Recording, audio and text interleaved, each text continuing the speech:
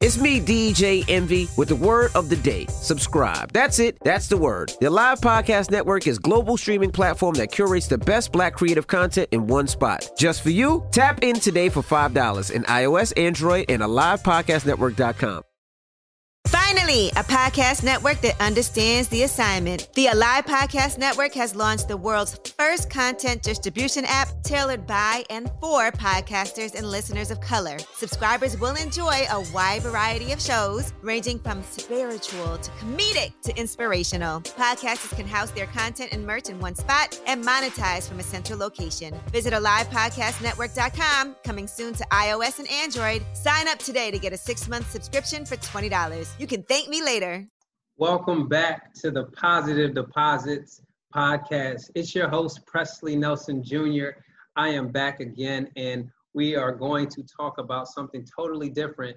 And here at this podcast, we transform minds to change lives. And I have a really, really great guest for you tonight. So who I have with me today is Mr. Craig Spinelli. You know, one thing about this, Craig, you know, is that with this podcast, it gives the platform of our courageous conversations. You know, talking about cancer is very therapeutic, and this is the platform that we have set up. And so, you know, that's why we're here. So I'm going to pass it over to you, you know, to just give a little brief introduction of who you are, and then we'll jump right into the interview. Okay, thank you, Preston. Thanks for having me on here today. So I live in North Carolina, and I've been in North Carolina for 28 years. I'm originally from Boston, Massachusetts. Very proud of my Boston heritage. I hear it a little bit. I hear that. Yeah, when I start talking a lot and I get excited, I'll use my hands. I drop my R's. You'll definitely hear my accent. But being part of a Bostonian is you know, we love our sports culture up there. So even though I lived in North Carolina for 28 years, you know, the sports culture is still a part of me. And anyway, so I live here with my wife Gina, and we have 2 daughters, Jessica and Anna. Jessica is 25 years old, and Anna is 13 years old. I work for a company called Novartis Pharmaceuticals, and I'm very proud to work for Novartis. And part of our discussion today is some of the great things that they've done for me in terms of the breakthrough therapies that they have, and why I'm doing so well in my fight against cancer. I've been with Novartis for 14 years. It's a fantastic pharmaceutical company, and like I said, they've done some great things. I don't know, what else do you want to know? I'm very active. We can get into that a little bit. I've had some major accomplishments here recently. I've climbed Mount Kilimanjaro. Yeah, we're gonna definitely talk about that, because it was great. You know, you talk about my bio. That right there is amazing. So you know, let's talk. Let's talk about chronic myeloid leukemia. What is it? You know, because I know that a lot of folks don't know what I had, which was lymphoma, but what is CML? So it's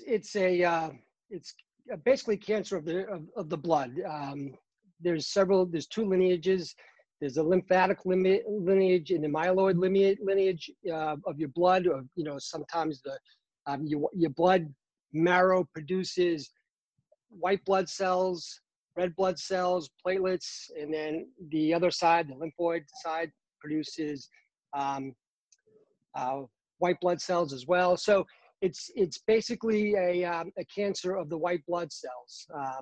And so it's chronic, which means it's very slow in developing. It's not something that will go away very easily, but fortunately, it's something that can be treated. And with treatment, I can live hopefully a normal lifespan. Okay. Does that make sense? I hope I said that correctly. No, it definitely does. You know, I looked it up because I'm on the other side of the LLS, you know, and right. So I know that it definitely deals with a lot of, you know, the bone marrow, right? And so the increasing of white blood cells. So that was very interesting, because for me, it's more of like my B cells, you know, the lymph nodes and the B cells. And so So when were you diagnosed? What age were you at when you were first diagnosed? So I was diagnosed in December 22nd, 2016. How old was I? I guess I was 52 years old at the time. Well, you look great. Well, thank you. I appreciate that. Well, it's from good living, right? I'm taking care of myself. So at my age, Preston, I appreciate compliments. I do. But yeah, so December 22nd, 2016, I was supposed to have back surgery, and the back surgery was going to be the week after Christmas. Wow. Well, a few days before Christmas, I got a phone call from a medical assistant. It wasn't a doctor. It was a medical assistant telling me that they had to cancel my surgery because my white blood cell count was 73,000. 73,000? And at the time, 73,000, right? At the time, I didn't know a lot about that. I said, well, what does that mean? And, and I could hear her on the other line, on the other end of the line. She was nervous, almost shaking. I could almost feel her shaking through the phone. And she said, that means you have lymphoma or leukemia. You should go to your doctor right away. So that's how I found out that I had leukemia, is a medical assistant calling me on the phone to cancel my surgery. And I felt bad for her. Of course, I felt, worse for me. And as you know, you'll never forget the day you were first diagnosed, the feeling you had, the things you did. It was, I guess stunning is the word that you would use. So how explain your feeling, right? Because when I first got diagnosed, I had I didn't know what it was. I went to the hospital emergency room, and I watched Grey's Anatomy, right? And so when I hear mass, I already think of cancer. And I was 29, approaching 30. Now, right. When he told me, came back with the CT scan, and he said, this could be cancerous, my heart dropped. I just like, this is crazy. What was that right. feeling for you? She said 73,000, and then she was shaking through the phone, but how did you feel? Numb. I was numb. I remember that day I was about to meet my wife for lunch, and I was on my motorcycle, and I continued on my motorcycle. And I was numb that day. I didn't really fully understand what was going on. And I remember taking my motorcycle and meeting her and explaining to her, that something's wrong. I have to go to the doctor right away. And I got very weepy, I got emotional. I just, I was really just numb and not fully understanding or comprehending what was going on. Yeah. And I was lucky because my primary care doctor saw me that afternoon. Okay. And then while we were in his office, he did an additional blood test, and he confirmed that my white blood cell count was as high as it was. And the normal range is 4,000 to 6,000. Just to put that into context, the normal range is 4,000 to 6,000 for white blood cells. 4,000 to 6,000, and you were 73,000. Wow. I was at 73,000. And so while we were in his office, he said, chances are good that you have what's called chronic leukemia. It's serious, but it's treatable. And then he called a friend of his who is granted, remember, this is, it was a Thursday or Friday, the weekend before Christmas, right? Right. So he did me a great favor by calling his friend who's an oncologist, and he agreed to see me that afternoon. So I went from my primary care office directly to an oncology office, and he saw me and he said, yeah, you have chronic leukemia. I don't want you to worry. We're going to do a bone marrow biopsy to confirm it, but we're pretty sure this is what you have, and we're pretty sure that we can treat it. You're going to be okay. And so I felt numb, but I was reassured, which was great because now I'm going into the Christmas weekend with this hanging over my head, but not feeling as bad as I would have felt if that guy didn't see me that afternoon. If I had to see him the day after Christmas, I would have been freaking out all weekend long. You know what I'm saying? No, definitely. But he was good enough to see me and put me at ease and say, we're going to take care of this. And he had confidence. And so that confidence, was relayed to me, and I felt better during the weekend for sure. And I mean, I'm glad that you were able to connect with an oncologist like ASAP, because, sometimes, those appointments can be filled And, just having that access was amazing. So as we all know, or for people that don't know, there are certain phases of CML. What phase were you at when they finally did all the testing and things of that nature? Right. So there's 3 phases of CML. There's the chronic phase, there's the accelerated phase, and there's what's called the blast crisis. I was in the chronic phase, and if caught in the chronic phase where mine was caught, it's very treatable. When you get into the accelerated phase and the blast crisis, then it's a lot more of a serious situation. Okay. So, well, thank God for that. Thank God for that. So what does treatment look like for the chronic phase? Yeah, so the chronic phase is great because about 20 years ago, Novartis came out with a game-changing drug called Gleevec. And Gleevec changed the trajectory for CML patients. The 5-year prognosis for CML patients before 20 years ago was, the 5-year survivability was about 30%. Now, because of Gleevec and then second generation medicines that have come after it, it's a more targeted therapy targeting the mutated gene that creates the cancer. The 5-year survival rate is over 90%. Oh, wow. Yeah. So how often do you have to take, is it pill form? Is it liquid? Yeah, so great question, because I didn't do the traditional chemotherapy that you probably did. Yeah. What I do is I take a drug called Tasigna, which is a second generation drug like Gleevec. And this second generation drug is a little bit cleaner, a little less side effects, and a little bit more efficacy. And it's a pill that I take twice a day, once in the morning, once in the afternoon. Most likely I'll probably be on it for the remainder of my life. There's a chance that I can achieve what we call a treatment-free remission. Okay. But not a lot of people do that. About 25 to 30% of people actually get to that point where they can do a treatment-free remission. But the drugs are so good that, the long-term side effects, although not really known, but people started taking Gleevec 20 years ago, and they're still alive today, and they're doing well because of it. And so I should have a normal lifespan. In fact, I'll probably die of something else one day, years from now. We're not worried about that, but and hopefully the CML will not be what it is that takes me out. So. Got you. So am I saying it right? Gleevec, or is that Gleevec? That's right. So when you taking that, I read in your bio, you said that some of the side effects were, kind of intolerable. What were some of those side effects? So when I was on Gleevec, and like I said, Gleevec was the groundbreaking drug that Novartis came out with. The side effects were such that we ended up switching to Tasigna, which are side effects less. So I went through a lot of GI side effects, mostly diarrhea and things like that.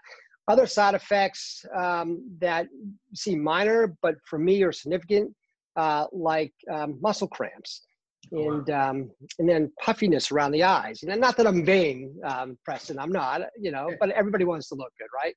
And my eyes were really puffy, and I didn't realize. I thought I was like, oh, I'm just getting old, but it was a side effect of the drug. Really the GI side effects were the worst things. Does GI stand for something, or? Oh yeah, gastrointestinal. Okay. Yeah, your GI tract. Basically, I went to the bathroom a lot during the day. I see you was trying to. I see why you said GI. Right.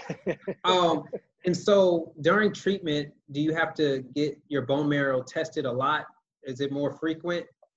So there's a marker in the blood that measures the mutated genes, and that marker can be measured with a blood test.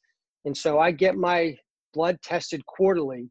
And I will, for forever. There may be a chance. We get to a certain point, I may go twice a year. But yeah, that's what I do. I don't have to do a biopsy. unless something changes and I, and it looks like the disease has progressed and they need to see what has changed and, what, if there needs to be something different done with my treatments. But otherwise just a quarterly or a biannual blood test. Okay. That's not bad. Yeah. See, the first time I was diagnosed, it was once every 3 weeks, but it was more of the aggressive chemotherapy, which was Archon. So right. You went through something a lot more horrific than I did, my friend. So yeah, it was a small giant, I would say. It was a small giant. Right. So you were dealing with cancer. You had you were having the treatments. What was your support network like? What was that that's like? A great question. I'm glad you asked that question because being surrounded by the right people is so important in life. But in particular, when you're diagnosed with a disease like cancer, my family has been great. My wife is always there with me and supporting me, reminding me to take my pills. Absolutely. You don't forget though. I mean, taking your pills becomes part of your routine, and that's what it is for me. But she'll always remind me. And when we go on vacation, do you have your pills? And make sure, because I have forgotten those before, and that's kind of a pain in the neck to get them FedExed out to you. So, but even so, we belong to, I should say I belong very closely with the running community here in Greensboro. Yeah. And the support that I receive from them is fantastic. People always give me encouragement. They've done a couple little articles on me locally here in the newspaper. And so, that sort of support in the love that people have shared for me just means so much. It really gives you a boost up, gives you confidence that not only in yourself, but the fact that you can go ahead and tackle anything is when you've got all the positive people around you. And I tell you, one of the greatest thing about runners is that they're all very positive people, and it's that positive energy that you really need when you're faced with any kind of crisis, but particularly a chronic disease. So I love being part of the running community for sure. And, and again, I can't stress enough that the love and support that I've gotten from my family as well. So it's important. You talk about running, and I know you say it real modest. And, right. As I was reading your bio, you've done a lot with running. You raised thousands of dollars for LLS. Yeah. Yes. You're a coach, you're a marathon coach. And then, how big is that? You have it's called a team in training. Is that a big community? For those that don't, haven't ran in a marathon or a race, how big is that community, and how do they, come up and grab arms together? Yeah, it's another great question. So I love my team in training friends, and Team in Training is a fundraising arm for the Lymphoma Leukemia Society, LLS, as you mentioned. And there are, across the country, that network of people is absolutely huge. But I have a network of friends here in Greensboro that belong to, I shouldn't say belong, but that participate with LLS through Team in Training. And every single one of them has been touched by lymphoma leukemia in some way. I have been involved with them, ironically enough, since 2005 as a participant, raising money, and like you mentioned, a marathon coach. And then, ironically enough, I was diagnosed with leukemia back in 2016. But again, those network of friends really have become some of my closest friends in the Greensboro area. And we a couple of years ago, a group of us from Greensboro went to New York and ran the New York City Marathon and raised close to $40,000 for LLS, and had a great time. I mean, New York's a spectacular city. I mean, it's so much fun. But then being with these folks to run the marathon, it was really truly a special time for me as well. So, and they did it to support me, and that's what meant so much to me. So it was great. Yeah. So as far as running and things of that nature, so tell us, how many marathons have you ran thus far? I've run 5. Okay. Which is it's a low number. I run in circles, literally, right? That talking about your marathons is not a big deal. I mean, a lot of people have run double digit. One of my buddies in New York, he's run 20 or so. That ran New York with me, has run 20 or so marathons. I talked with a guy not too long ago that's just finished his 300th marathon. So 5 is a low number, but it's still, I feel like a significant accomplishment. So it's yeah. And I don't know if I'm going to do any more or not. I'm still undecided. So it's quite an endeavor. See, you know what, Craig, is you got to, because, I when I saw Marathon Coach, I was like, well, maybe Craig will coach me, because I've never ran a marathon. If you want to do it, Preston, I'm there with you. Okay. I'll help you out. I'm gonna definitely hold you to that. And but I'll say one thing about that as a coach, and it's a volunteer position. It's not a paid position, and it's just for team and training runners.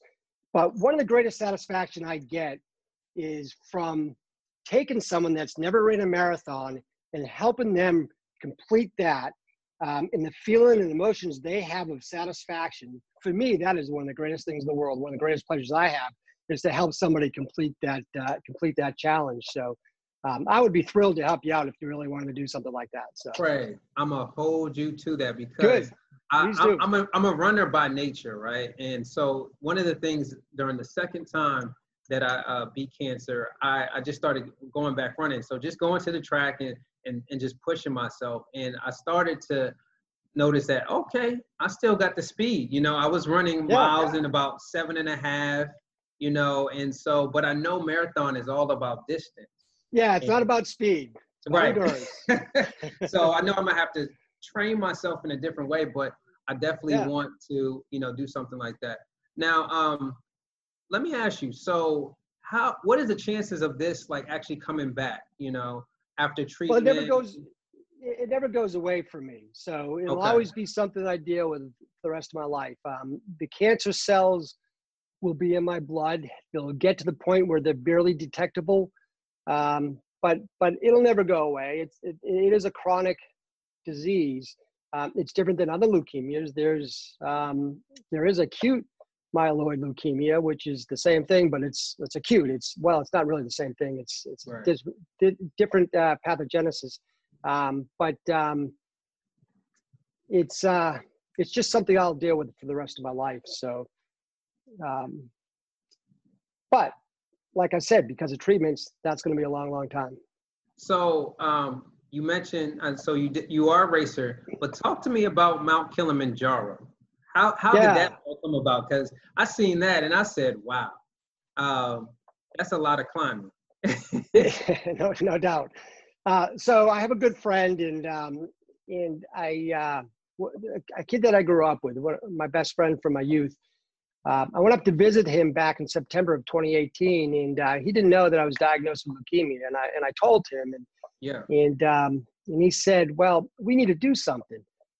And I said, "Well, as a matter of fact, LLS has this program now where if you want to raise money for LLS, they'll take you to the top of Mount Kilimanjaro." And his face lit up. He's like, "I'm in. Let's do it." So in September of 2018, we said, okay, we're going to go ahead and commit to doing that. And we did. We signed up. And boy, we went in March 2020. So it was just 3 months ago that we went. And it felt like such a long time from September 2018 to March 2020, the anticipation of wanting to go. Yeah. But we got our act together. We made it to Tanzania at the beginning of March, and we ended up summiting a few days later. So about a week later. So was it easy? Was there a moment where you like in Cliffhanger, like Sylvester Stallone, like you slipped a little bit? Was any cliffhanger like No, it's so Kilimanjaro is technically not difficult. In terms of, having to scale rocks or use ropes, things like that. I'm not clipping onto anything. It's really it's a hike up a mountain, and it takes 6.5 days to get up, and then you hike down in 1.5 days. The reason why it takes so much longer to get up is because you have to acclimate to the altitude as you try to reach the summit. There was some really difficult days. There was days where at the end I'm like, what did I get myself into? You're about to say, what the hell did I get myself into? Yeah, I mean, for sure. I mean, Summit Day was obviously a day I'll never forget. It was more of a challenge than I was expecting. You start off, before Summit, the night before, you have a dinner and you have a guide, and the guide sits down and kind of goes over everything to expect on Summit Day. And then they come into your tent and they check your gear, make sure you have all the clothing that you need and that you will be warm enough. And then you sleep about 3 hours, and they wake you up at 11 o'clock that night, and then you have something to eat. And then at midnight, you start hiking the last 3.5 miles, 4 miles. Okay. And keep in mind, this is the steepest part of the mountain, and we're doing this in the total darkness. Oh, wow. Yeah. And so we're hiking, and boy, it was hard. You got to go slow. Pole pole is what the Tanzanians say, means slower. They kept saying that. Pole pole. You got to go slow. You were trying to run up there. See, that's what happened. You were trying to race up to the top, and they say, slow down.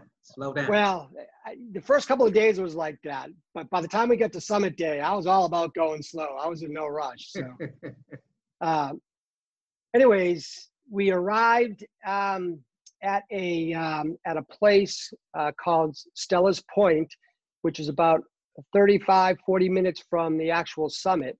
But most of your steep climbing had been done. And then you walk across this ridge, like I said, for about a little over a half hour longer until you hit the summit. And as we're doing that, the sun is rising over Africa behind us. So the sun is starting to rise as we're walking across the summit of Mount Kilimanjaro. I mean, it was so beautiful. It was such an intense challenge. And you factor that in that I'm with this group of people, and there ended up being 5 of us together on the mountain with our, and then we had our Tanzanian guide group. But as we're walking across the ridge with the sunrise behind us about the summit, I was crying. I was weeping. I was so emotional because it was such a beautiful, powerful moment for me and for the folks that I was with. We all hugged each other, and I could feel them crying too. And it was really amazing. It was one of the greatest things I've ever done. There's no doubt. What was the first thought in your mind when you got to the top? I know you were emotional, but what were you thinking? Where was your mind at that place? Did you think about, the fight against leukemia? Like where were you at? And that was it. It's like, I didn't. I'm here. I used a few salty words. There's no doubt about it. But I was like, I did it. I overcame this. I'm battling leukemia. I'm defeating this. And I felt like really unstoppable at that point. That's why it was such an amazing feeling, because I felt great. I really did. And nothing's gonna slow me down, and that's kind of the feeling that you had. So it was fantastic. So that's amazing, man. One day I will climb Mount Kilimanjaro. You should. It's such a great experience, especially if LLS is supporting some programs like that. That would be awesome. Go ahead. Well, let me just mention about LLS and that. And so we climbed, and again, it was to raise money for LLS. And the group that I was with, we raised over $50,000 for LLS, and so we were very excited about that.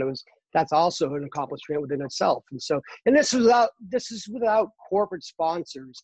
This is just individuals donating their own personal money to our endeavors, and to our mission.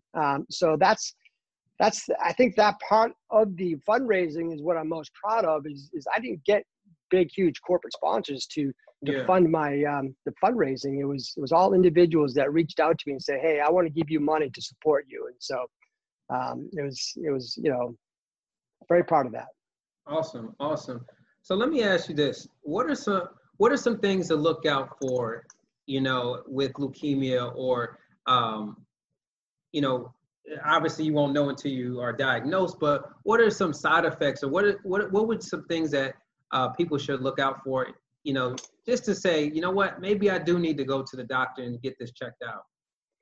So it's a great question because my disease in particular, there's a lot of symptoms that you may have that you don't recognize as being something that should be looked at. And one of the things that I had quite a bit of, and I didn't realize it was a symptom, was night sweats. I'd wake up in the middle of the night and my shirt would be wet. Yeah. Or my sheets would be wet. And that is a symptom of chronic leukemia. Fatigue is a big symptom if you feel tired. Obviously, if you do labs and your white blood cell count is elevated, and that's that's an easy symptom to look at and say, okay, there's a big issue going on here. But if anybody feels that kind of fatigue and they have something unusual going on, perhaps headaches or something like that, then they should probably go and talk to their family doctor about that, because they can do a simple blood check and find out if something more than just whatever, something else going on. So let me ask you this, obviously maybe the word got out or people found out about it. Did people tiptoe to ask you about it? Was it? No. How did you Not feel? really. Yeah. I think because I've done some of the things that I've done in terms of fundraising, we put on a race every year in Greensboro. It's a 5K and a 10K. And the race is a race to raise money specifically for the Lymphoma and Leukemia Society. And I was very vocal about my disease, I think. And so people were not really hesitant to ask me about it because I always felt comfortable talking about it.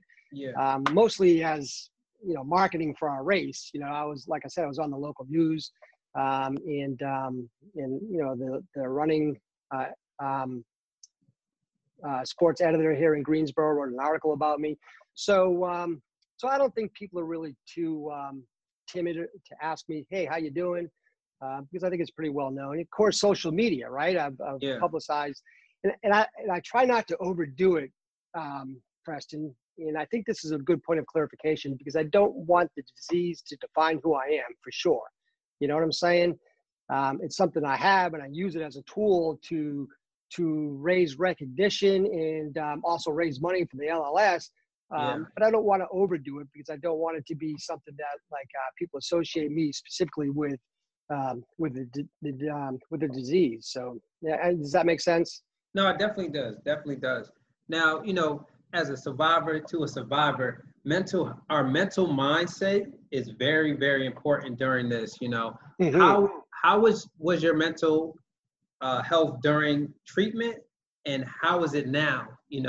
That this is ongoing. You're going to have to be on treatment. Until you have to stay positive, right? For a few reasons. I think your attitude is self-fulfilling, right? What you believe is going to happen is usually what happens, right? Yep. If you have negative thoughts, then usually negative things happen to you. If you have positive thoughts, then positive things happen to you. Right. So that's important. And I think that when you try to remain positive, then your actions, your activities, and everything that you do in your life also remains positive. And you do more positive, more valuable things, more activities like that. So I always try to stay positive. And I think that's the key to tackling any kind of adversity, and certainly any kind of sickness is a big adversity or a crisis. So if you want to really endure through that, you got to keep that attitude in a positive way. So, and you say, you mentioned a lot about positivity. Right. Were there any other negatives that, would come your way? Did anybody say, hey, oh, you have leukemia? Oh, no, or was it well received? Because, I know for me, once I told some folks, it was either they tiptoe or they were scared of and I had to keep on energizing myself. But did you ever encounter any of those roadblocks or? Not really, because whenever people ask me about that, the first thing I try to tell them is I'm okay. I'm going to do well. I'm doing great. Nothing to worry about with me. And I really made that a point of emphasis that I have a disease, but I'm gonna be okay. There's no need to worry about me. And I think that is always important to be that way up front with everybody that you approach, or everybody that approaches you about your sickness. So I try to always have a positive mindset in everything I delivered to the people around me. And I think because of that, their response back to me remained positive the majority of the time. I'm fortunate, having leukemia is not lucky, right? Yeah. But I think I'm fortunate the fact that I have a leukemia that can be treated and that can be controlled. I will be on therapy for the rest of my life, most likely. That's unfortunate. But the rest of my life should be a normal lifespan. So that's fortunate too. So I feel lucky the fact that if you're going to get a disease that is a serious one, such as leukemia, that you're able to manage it without without a lot of, adversity or, whatever. So. Well, Craig, I'm a firm believer you are what you eat, and especially, I had to change my diet tremendously. Right. Are you eating everything organic now? No. Well, you should be. I do now. But let's talk Not about everything. I shouldn't say that. How was your diet? Did you have to do a drastic diet change? I know you were doing marathons, so maybe you didn't, but what should your diet be like, if you have CML? So I don't know that you have to do it. I didn't do anything drastic because you're right. I've been I started running back in 2011. And so I try to eat healthy and remain healthy, and dieting is such an important part of staying healthy. And dieting is also an important part of keeping a positive attitude, because you feel better when you eat right. And if you eat right, it's easier. I mean, if you eat right, you feel better. If you feel better, you're better off. It's easier for you to maintain that positive attitude. That's what I'm trying to say. And so, I've always tried to focus on eating the right things, but I will say, since my diagnosis, I eat a lot more organic stuff because, and I know it's just chance that I contracted CML. But I did ask myself a lot, why would I get this? I'm a healthy guy. I've run marathons, and I had already at that point run 4 marathons.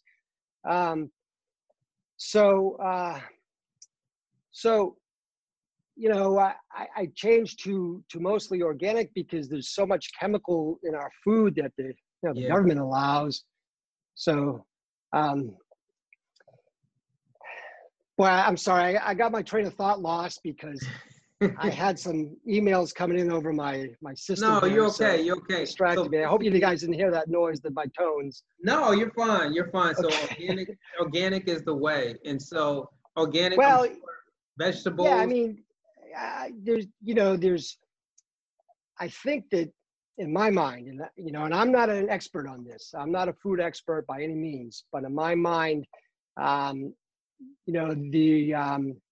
conventionally grown stuff is grown with chemical fertilizers, and somewhere in the back of my mind, I'm thinking, there has to be some sort of connection between what I'm eating in my diagnosis. And so I switched over to mostly organic foods. Not 100%. I mean, nothing's ever 100%. I still go to the local, pub for wings and beer on Friday nights. Well, I did before the quarantine, but yeah, and that's obviously not the highest quality food, but for the most part, I try to follow an 80-20 rule where I eat 80% of my meals clean organic food, and then 20% the other stuff that we enjoy, right? The junk. Yeah. So here at Positive Deposits, we live by transforming minds to change lives. So right. One of the things about that is, as you see the logo, right? So this is just the positive energy that comes to that, can make anyone smile. Give us 2 to 3 things that you would say are your positive deposits if if you're going through leukemia, what would those things be? Positive deposits. Okay. Well, a positive attitude, absolutely, right? So that would be the biggest thing is, and I think a little bit of self-talk is always beneficial to say, hey, I'm okay. I'm going to beat this. Not a big deal. This is serious, but I'm tough, right? So that kind of positive self-talk always is beneficial. Yeah. I can't express the importance of diet and exercise enough, whether you have a disease or not. But I think overall, everybody feels better mentally and physically when they exercise regularly and when they eat properly. And that, that goes a long way throughout everybody's life until you grow into old age. The most active people in their 80s are people that exercise so much while they were getting older, not overdoing it, but staying active. And that's so critically important. Not just for your physical health, but for your mental health. You stay positive when you do positive things for yourself, like exercise. And then the third thing, Preston, and I can't. It's Presley. Well. It's Presley. Oh, are you kidding me? I've been saying it wrong the whole time. I'm sorry, man. It's okay. It's okay. It's okay. So thank you for clarifying that. I probably should have said that earlier. It's okay. All right, Presley, surrounding yourself with good quality people. Yeah. In finding a network of friends that that are going to support you no matter what, through thick and thin, and that they're also positive. The negative people in your life, you got to just drop them. You got to put them by the wayside because they're not going to benefit you in your physical and mental health. You need people that are going to be positive, that are going to share a lot of love with you, and good positive energy. And that also includes your family. And so, but the interesting part about family is when you're positive to them, they're going to be positive in return. So yeah, absolutely. It's the network of people that you have around you that's critical. If you focus on those three things, yourself, positive energy, diet and exercise regularly, and positive people around you, boy, I think you can handle anything. Well, you heard it from Craig himself. Positive energy, diet and exercising, and making sure your circle is positive as well. So, Craig, it's been amazing to talk about your journey. You are a survivor like myself, and I salute you. Where can we find your work? Because I know you do photography.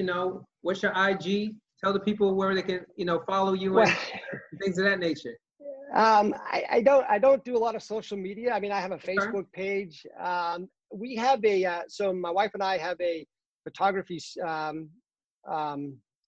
company that really, we focus on local races. We don't do a lot of photography other than we shoot local races. So if you come to Greensboro and you run a half marathon, then we'll take your picture most likely. Okay. The name of the business is Fire Eyes Studios. But we have a website, but it's not really active because most of our photography is just, local races. It's something that we really enjoy though, because we are part of the running community when we do that, even though we're not running. And we've been doing that now for 6 or 7 years, I guess. And it's a lot of fun. Gets us out early on a Saturday morning. My wife and I get to do something together. And we do something that we really enjoy, and we're around people that are great. The running community, like I said, is always surrounded by great positive people. So, well, Craig, so that's it. Hey, anybody's welcome to connect with me on Facebook. That's really the only social media that I use. So. There's nothing wrong with that. Well, you heard him. Right. You can catch him on Facebook. And I want to thank everyone for tuning in. I want to send a special shout out to my producer, Lauren. She's a part of the team. And, you can subscribe. You can definitely subscribe to our YouTube channel. Our website is coming. And, here at Positive Deposits, we transform minds and change lives. So thank you for being our guest tonight, Craig. And then Well, I'll talk to you soon. And don't forget, I am going to tap on your shoulder to run that marathon. So yeah, anytime. When you're ready, just let me know. Okay. Thanks for having me. Thank you. Thank you.